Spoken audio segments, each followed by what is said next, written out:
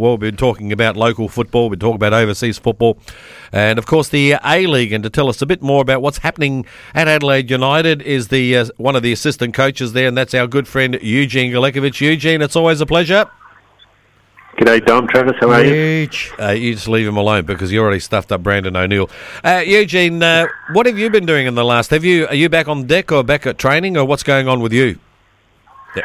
No, not yet. We're still pretty much in a holding pattern, waiting to see when we can kind of start training. There's rumours middle of June to the end of June, sometime between there, we'll be all back. So in what capacity? Probably, in groups of 10 and stuff like that. But we're still waiting for all the details to come out. I don't know if you do have all the details, but have the FFA been keeping the club up to date with what's going on? Because from a punter's point of view, we've heard pretty much bugger all, really. Yeah, I'm not sure. I think they're still trying to work out, agreements with Fox Sports, the PFA, and not much can be done until kind of that's all sorted. So I think that's all in the process now. I think they got some kind of rough dates where they kind of want to finish the season, which is end of August, and when they want to start, pre-season and start playing games. But in terms of anything confirmed, I think they're still trying to get the finer details, like I said, from Fox Sports, and also agreements with the players, with the PFA. Huge, is it frustrating as being in a professional environment, seeing the AFL going back and how far advanced they are through this process, as well as the NRL to the A-League still, I guess, sitting in their limbo. hands? Yeah, not knowing. And is that partly due to the fact that so many players around the league have been stood down and player contracts are ending at the end of the month?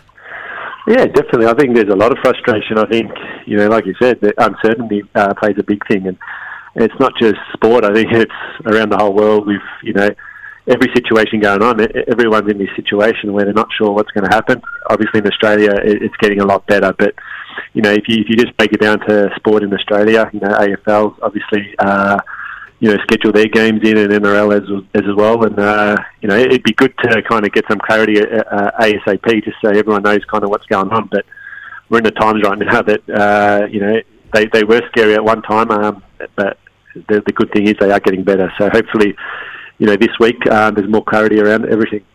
Huge. There's massive rumours going around Adelaide that you're putting your hand up as the new head coach. Really? I have heard that. Yeah, you heard that as well. Eugene told me.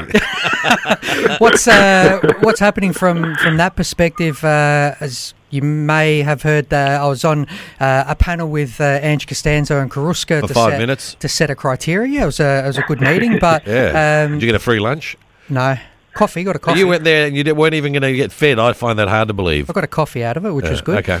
But has been much talk of the new coach and what that looks like moving forward? Even an interim coach?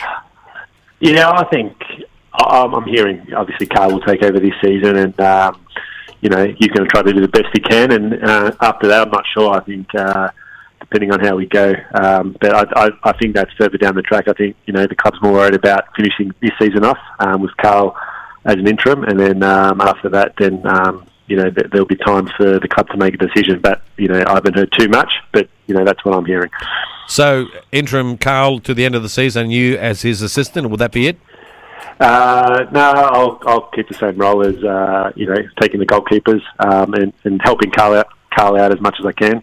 I'm not sure if anyone will come in at the time. I think, like I said, the clarity of the season, I think the club wants more clarity around what's happening with the season before they make any rash decisions. Well, we spoke to a lot of different people over the last few weeks on our program here on the Round Ball, Eugene, and we've been advocating for not only an Aussie one, but more importantly, a local one. Would you like to see a local coach take over as Adelaide United's head coach? Yeah, I think the main thing, you want the best candidate possible, whoever that is, and someone from Adelaide, someone from Australia, overseas. I think you look for the best candidate. I think right now, if the best candidate probably is a South Australian, the situation we're all in, and there's a lot of good candidates around. So, I'm pretty sure Bruce and the guys in the office are doing their research and looking for the best candidate. I think right now, there are, like I said, there are a few out there. So, in Tony Bidmer, Carl Viet, Joe Mullen's done very well down at Campbelltown. So there's a lot of names out there. It's about picking the right one and the right fit for the club. And just in closing, Eugene, down the track, would you like to see yourself as a head coach, or are you just happy sort of being in the shadows and just having the pizza after the game? I don't think they do pizzas anymore. Oh, don't they? No. I'm looking. I just look forward to just looking after 2 or 3 boys. I think 20 boys is a bit too much for me. So no, I like my role right now. But yeah, I'm enjoying it. So that's amazing. All right, been doing a lot of gardening around the house with all your spare time. I am. House is neat and tidy. And, fishing. No time for that. But hopefully soon. All right, good on you, Eugene. Always good to catch up with you, mate. And let's hope we can get the ball rolling, literally. Thanks, guys. Thanks for your time. Good on you, Eugene. That's Eugene Galekovic from Adelaide United.